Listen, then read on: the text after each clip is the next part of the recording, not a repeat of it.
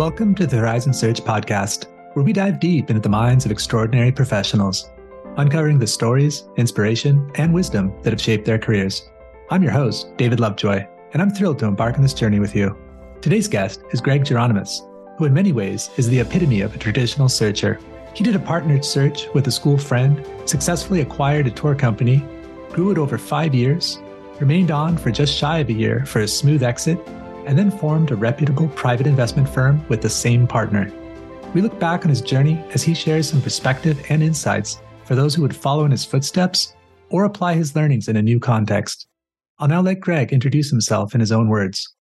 Excited to be here, David. And my name is Greg Geronemus. I run a firm with my business partner called Footbridge Partners. We invest in small to mid-sized businesses with alongside search fund entrepreneurs. And I'm a native of New York, but currently a resident in San Francisco and have an office in Sausalito.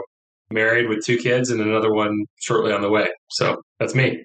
Great. Yeah, thank you. I was curious, was there any culture shock going from the East Coast to the West Coast? No, it really suits me better, honestly. I love the pace, the outdoors, this sort of more relaxed way about things. I mean, people are still ambitious, still energetic, but I think know how to find a little bit more balance, which I like. Okay. Yeah, nice. Happy to hear that. So if we could go back a little bit, what got you interested in entrepreneurship through acquisition specifically?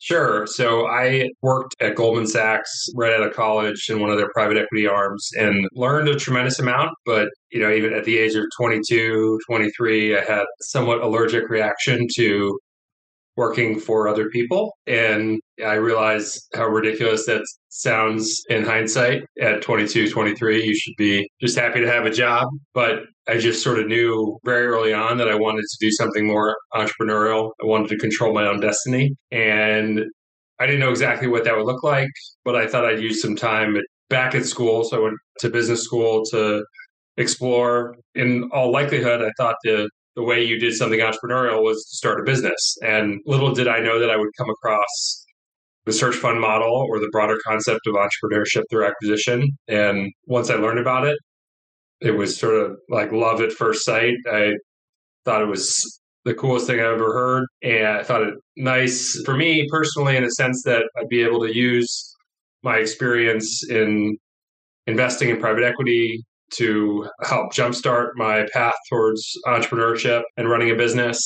In many ways, the risk-reward profile of buying a mature business that already had product market fit, that already had revenue and even more importantly, real cash flow, that resonated a lot more than the 0 to 1, and the odds of success when going down the ETA path are just that much higher.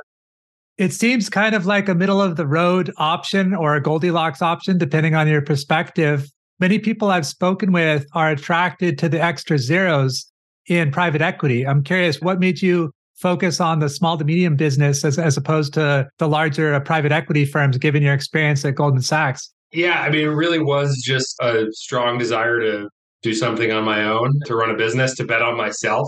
Yeah.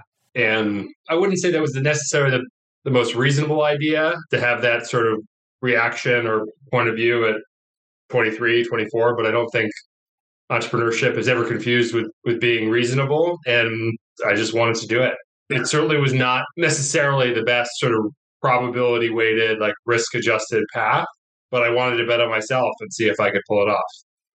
Yeah. Okay. Thank you for that. I have an off the cuff question here, but looking at your profile, I find many people like to go to different schools. So if they go to like undergrad in one school, they'll go to another school to mix it up. And there's certainly worse schools you could go to than Harvard. But I was curious, could you talk about why you decided to go back to Harvard as opposed to, say, Oxford or a different business school like Stanford?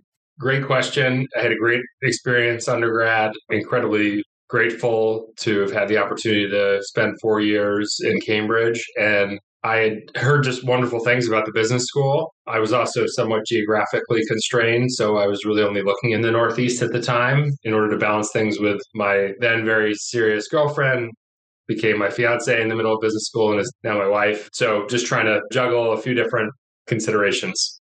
That's about the best answer I think you could have given me. Thank you for that. I'd like to talk about smart tours. Like after you decided to go down this path, How did you come up with being involved in the tourism space, and what did that look like?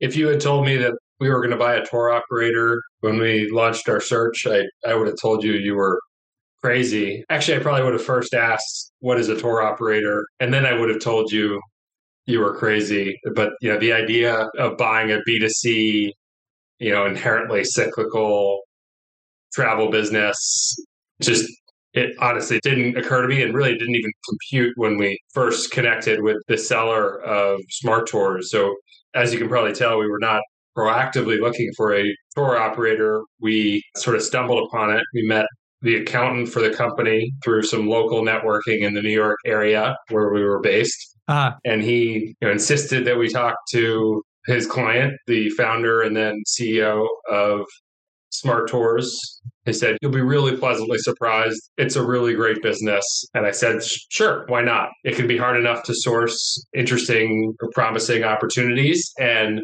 to have somebody say, I've got a business owner that wants to meet with you, think it's a great business, and turns out had pretty reasonable valuation expectations. That's a gift that many searchers don't get.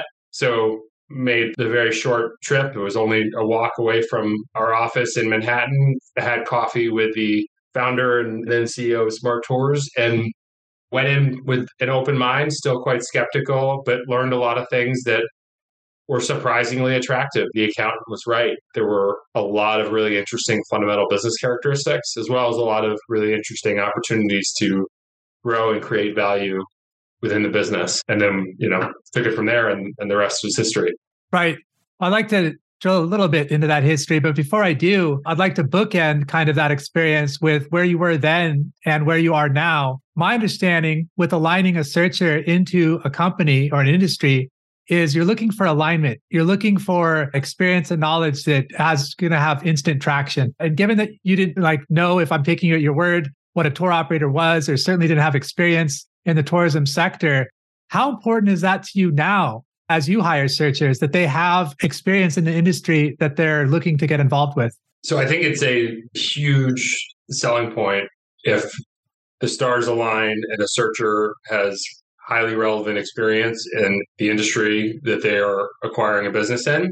But I don't think it's a prerequisite because as we experienced firsthand ourselves and have seen and worked with searchers over the years as investors, searchers can get up the learning curve and make some real magic happen, even in industries that are fairly unfamiliar. Now, there are limitations to that, and there are certain industries that are just inherently too complex for somebody coming in with no knowledge to figure it out. And I don't want to diminish the complexity of the tour operator business, but I don't think it's the world's most complicated type of business to run. I think that's fair. And it took a while to really learn the ropes and understand what we were doing, let alone add value. I think it fell in that category of businesses where, yeah, you can figure it out. You shouldn't expect to be sprinting from day one, but you can figure it out. To reinflate my ego a little bit, what are some things that a Harvard MBA struggled with getting involved with the tourism industry? What are some challenges you faced? What did we not struggle with? HR, building out the team, gaining the trust of the team. I mean, we were half the age of the average employee at Smart Tours at the time. Wow. Figuring out what we were doing on the marketing front, on the sales front, everything. We struggled with everything. I'm not exaggerating. It was a tremendous learning curve. Neither of us had any operating experience whatsoever, let alone travel or tour operating experience. So that's part of why it was such a fascinating and rewarding journey. But at the same time, it was also helpful to have bought the business that we did very well. We paid a very modest multiple of EBITDA. We had a very favorable deal structure and capital structure. And we were in a position where if it did take us a year or 18 months to figure out left from right, that we would still be more than okay. If we had paid through the nose for a business like this or any business, if we paid through the nose for any business and had this steep learning curve and had to grow right away and so on and so forth, then that would be a different story. But the fact that I think every searcher goes through this to a large extent, really just a steep learning curve is all the more reason to be disciplined when you buy a business. Yeah, yeah. Speaking from my own experience in the tourism space, I could think of like 3 points that, like, if you were to ask me, I think I could think of 3 highlights. So I think it's a fair question to ask you. Looking back on your time with Smart Tours, what are a few things that you're proud of to this day? You're coming in, recent grads, half the age of most of the people that work there. But what's some of the differences that you were able to make that you're proud of to this day? Yeah, I would say a couple things come to mind. One of the most satisfying experiences, even though it only lasted for a couple of years until there was a change in U.S. administrations, but getting in relatively early into Cuba and being part of, we were not the only tour operator, but being on the early side and being able to get Americans into Cuba, experience that beautiful culture, create those really rich interactions between Cubans and Americans that had been impossible, at least on to do so in Cuba for decades, was really special. And then the personal level, just to be able to experience it myself a couple times, was awesome. I would say right behind that was probably it was doing something similar with Egypt. Not that we were early in Egypt, but we were early to come back to Egypt after a handful of years of pretty tough times for them. So to be able to send 1,000, 1,500 travelers to Egypt in the first year that we restarted our trips, when that country was really struggling following a very difficult stretch from a tourism perspective, that was pretty awesome. And I'll never forget that experience and being able to deliver that kind of impact. More from a business standpoint, I would say being able to take what was strictly a B2C business, we would sell to individual couples and individual travelers and get them on group trips to destinations all over the world, to really build up more of, I guess, what we considered to be a B2B2C model that didn't exist before we bought the business, and selling into universities, selling into retirement communities, chambers of commerce, start a new business line from scratch that became pretty sizable. It was a nice driver of growth, was pretty meaningful. And those are a couple things that stick with me. I won't get into the crazy sort of middle of the night phone calls of, we got to get your travelers out of X, Y, or Z destination. That I'll also never forget, but I don't know that I consider that to be a victory.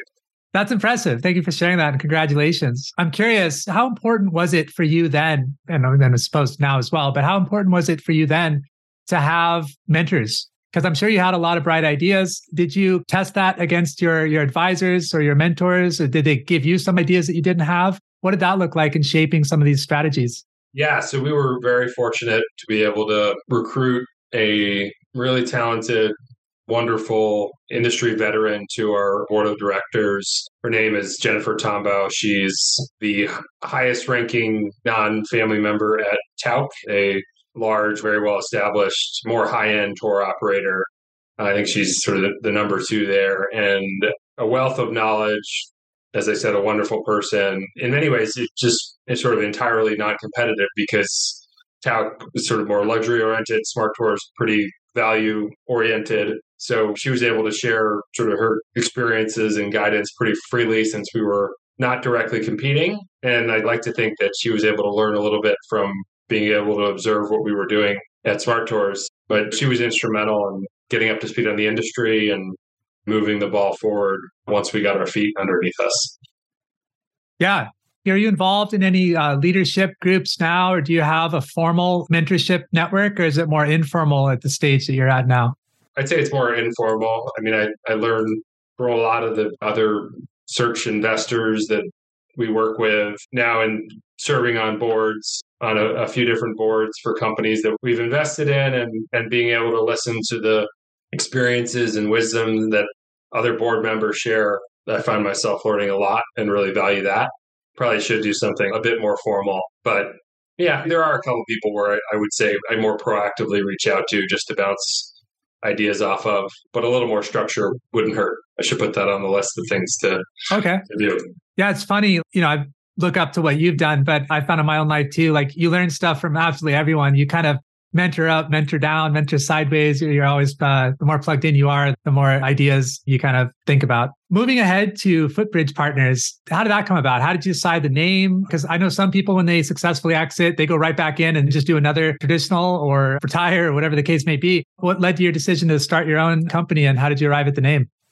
So Footbridge was the name of our search fund that we launched in 2012, right after graduating business school. We came up with that name because I don't know how well you or anyone else listening knows Boston and Cambridge, but the Charles River basically splits Harvard's campus, and the business school is on the Boston side, technically in Allston, and the sort of Harvard Square is on the Cambridge side. And when we were in business school, I lived right in business school housing, and my business partner and friend, David Rosner, the other co-founder and partner of Footbridge, lived on the Harvard Square side. So there was a week's footbridge separated us and went over the Charles River. So we used the name Footbridge for our search fund, and we revived it after we exited and used it again for what we've called or referred to as Footbridge 2, the second iteration. Why we decided to move more to the investing side as opposed to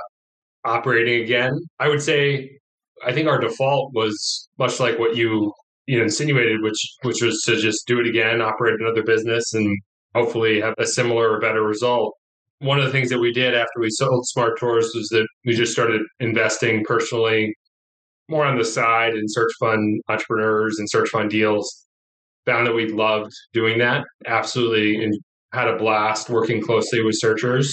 So much so that we said, hey, wouldn't this be great if we could do this all day, every day? And then we also sort of had an observation that we didn't think that there were enough search investors, traditional search investors out there that were really working closely, really deeply engaged with search fund entrepreneurs in the way that we think is appropriate and what a lot of searchers need. And so we were sort of also inspired to come out with a bit of a different model where we work with a smaller number of searchers, work very closely, just much more of an engaged sort of partnership-driven model, which is what we're employing now.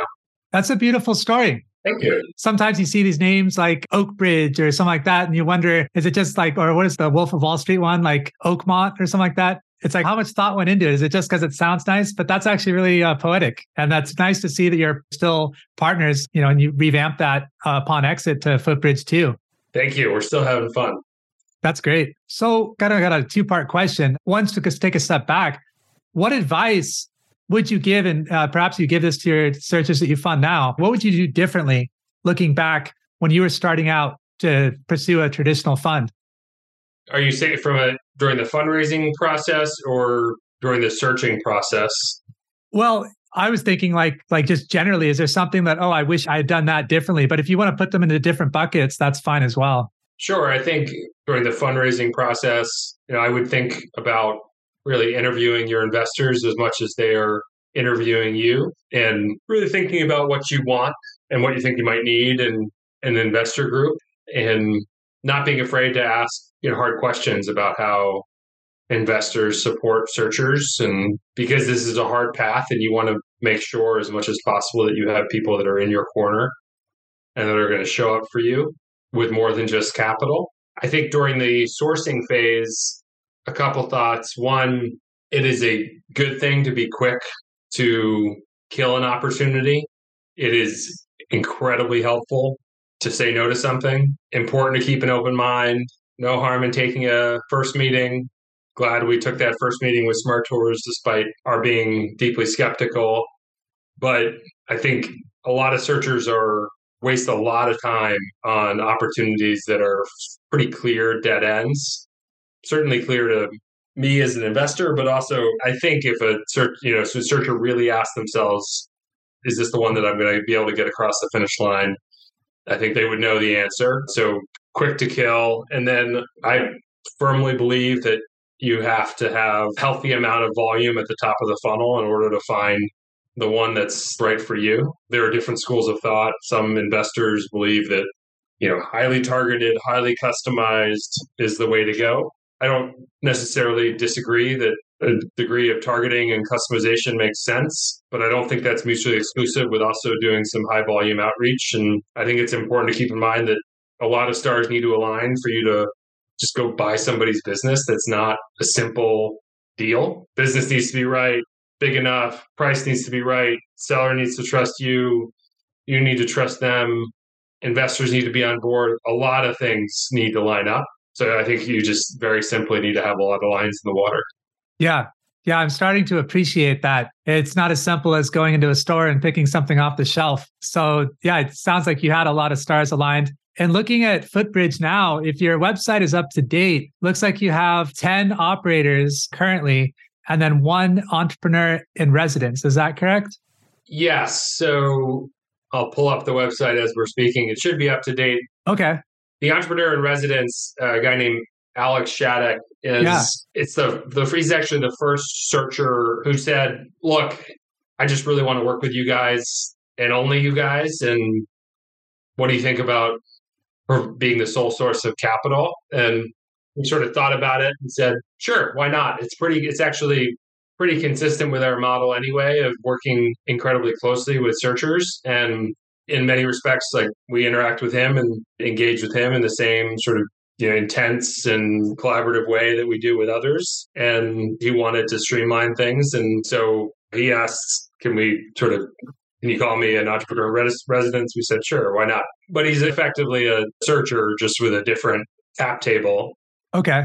And then the other entrepreneurs that are listed on our website are a mix of active searchers and active operators. So people running companies. So one thing that interests me about your approach now, I'm starting to see a pattern, which I like. You said you blended this kind of B2B and B2C model, which is a kind of first of its time in Smart Tours. And then here it's almost like Footbridge is an accelerator and also a traditional search fund model as well. Is that fair to say? Yeah, I don't expect us to do a lot of this sole source of capital entrepreneur in residence model. I think we've done one. It's going really well. We should close it. We're likely to close on a business. Congratulations, Alex. Yeah, we're going to close on a business. We're open to it. It's just not something that I think we'll necessarily lead with, because I think a lot of searchers, for some reasons I understand and others that I don't as much, prefer a diversified group of investors and cap table. But I would say, putting Alex aside, because he's a bit of an exception, and he is exceptional as a person, searcher, leader. But putting him aside for a second, I would say our model is sort of a hybrid between accelerator and traditional search investor, in the sense that I think we draw a lot of inspiration from accelerators and how closely that we work with searchers, the support that we provide, the engagement that we provide. But we're also, for the most part, we think it's important that searchers have the ability to come up with their own firm name, wear their own uniform, have their own office, choose their own tech stack, and so on and so forth. So where I think some accelerators maybe sort of go a bit too far is sort of mandating a bit too many things for the searchers that they work with. The good news is that different models work for different searchers, and we sort of exist. We draw inspiration from a few different sources. So I would say we're somewhat of a hybrid model. Okay. That's interesting. Is there anything else that separates Footbridge from other companies that invest in searchers in your mind? I'd say that, the key is the intensity of collaboration and the real commitment that we make and follow through on with searchers to be there with them every step of the way. Okay. And I wouldn't understate that. And in order to make that happen, we work with a much smaller number of searchers. I think a lot of search investors will have 30, 40, 50 searchers at a time, 40, 50, 60, 70 companies at a time. We back 2 to 4 searchers per year, looking to end up with 9 or 10 companies. Fundamentally different approach. And it's our sort of focus and commitment to partnership that I certainly believe is unmatched. And there's some other things on the margin, but really that's the key. And are you regionally focused, industry agnostic? We are industry agnostic. We are regionally focused insofar as everything we've done to date is in the US. Okay. We're also open to investing in Canada beyond that. Not at this time, but I'm sure that could evolve as time progresses. Okay. And what would you like to see? I guess another two-parter. One is, what would you like to see change in this space? And looking ahead a little bit, what do you see on the horizon that you're excited about or interested about? Well, I'd like to see more diversity in search. What's been particularly stubborn has been gender diversity. If you look, I guess this only applies to traditional search, but if you look at the Stanford study that comes out every other year, it gives a profile of searchers who's going down this path. And it's been gender diversity. The number of female searchers has been really stubborn at sub 10%, maybe right around 10%, and would really like to see that change with time. And I think there's a little bit of movement, some reasons for optimism, but it's been stubborn for too long. And so that's sort of the main area that I'd like to see change in the ecosystem. In terms of, what's on the horizon, I think they're going to continue to be new and innovative models and interpretations of entrepreneurship through acquisition. And 10 years ago, it was traditional search, and then you had a few cowboys who went down the self-funded path. Now there's traditional search, a lot more people doing self-funded. There's the accelerator model. There's the holdco model. There's sort of more of a independent sponsor twist. There's a lot of variations of entrepreneurship through acquisition. I think that's wonderful. That helps bring more people into the space. And I think you're going to continue to see, innovation there. At the same time, I do wonder how, this sort of meteoric rise in terms of the number of searchers, it seems to accelerate year in, year out. I wonder what the ceiling is. If there is a ceiling, it is as romantic as it sounds to go buy a business from a retiring founder and carry on his or her legacy. It's incredibly hard. Maybe not quite as hard as starting a business from scratch, but I think, sometimes people underestimate how challenging it can be. And so, I don't know if that will sort of create a natural ceiling and where that ceiling will be, but it's certainly not for everybody. Last question for me. If you didn't go down the route of entrepreneurship through acquisition at all, what would you be doing today? I probably would have taken a swing at starting a company coming out of business school. Based on probability, that would have failed. So what I would have done next, I don't think I would have ended up back in sort of conventional private equity or finance. I probably would have tried to find my way into some operating role and probably be in sort of an operator somewhere. I think that's try to start out, failed, operating. That's likely the hypothetical if I had not done search. Okay. Thank you for that. Is there anywhere that you want to point us to? Should we check out footbridgepartners.com or anything else that you're excited to promote? Oh, goodness. Yeah. Check out our website. Check out our companies. We've partnered with some incredible people to buy some really, really awesome businesses across healthcare. And we have a software business that sells to tour operators called SoftTrip. We have a med spa business called the Skin Center if people want to look and feel younger, and they live in Pittsburgh, Columbus, or Cleveland. Check out the Skin Center. So, we've got some really proud of the businesses that we've invested in, the entrepreneurs that we're partnering with, and really believe in this model of really close partnership and collaboration and bringing that to the search space. Okay. Well, Greg, thank you for speaking with us today. Best of luck in the future. Thank you. Appreciate you having me. Thank you for listening to the Rise and Search podcast. Our next guest is Colin McWhinney, a startup guru and innovation expert. With a career spanning over 20 years, Colin has been pivotal in generating millions of dollars in new sales revenues. He's the founder of Sales Experts and Canada Startup, organizations dedicated to strategic business growth, and has been instrumental in nurturing the entrepreneurial sector through practical services and training programs. A revenue growth expert, his sales primer system has revolutionized the way business approach their sales and marketing functions, and his work with Canada Startup has been key in transforming startups from idea to profitable execution. For anyone in the early stages of entrepreneurship, you won't want to miss this one. Until then, eyes on the horizon.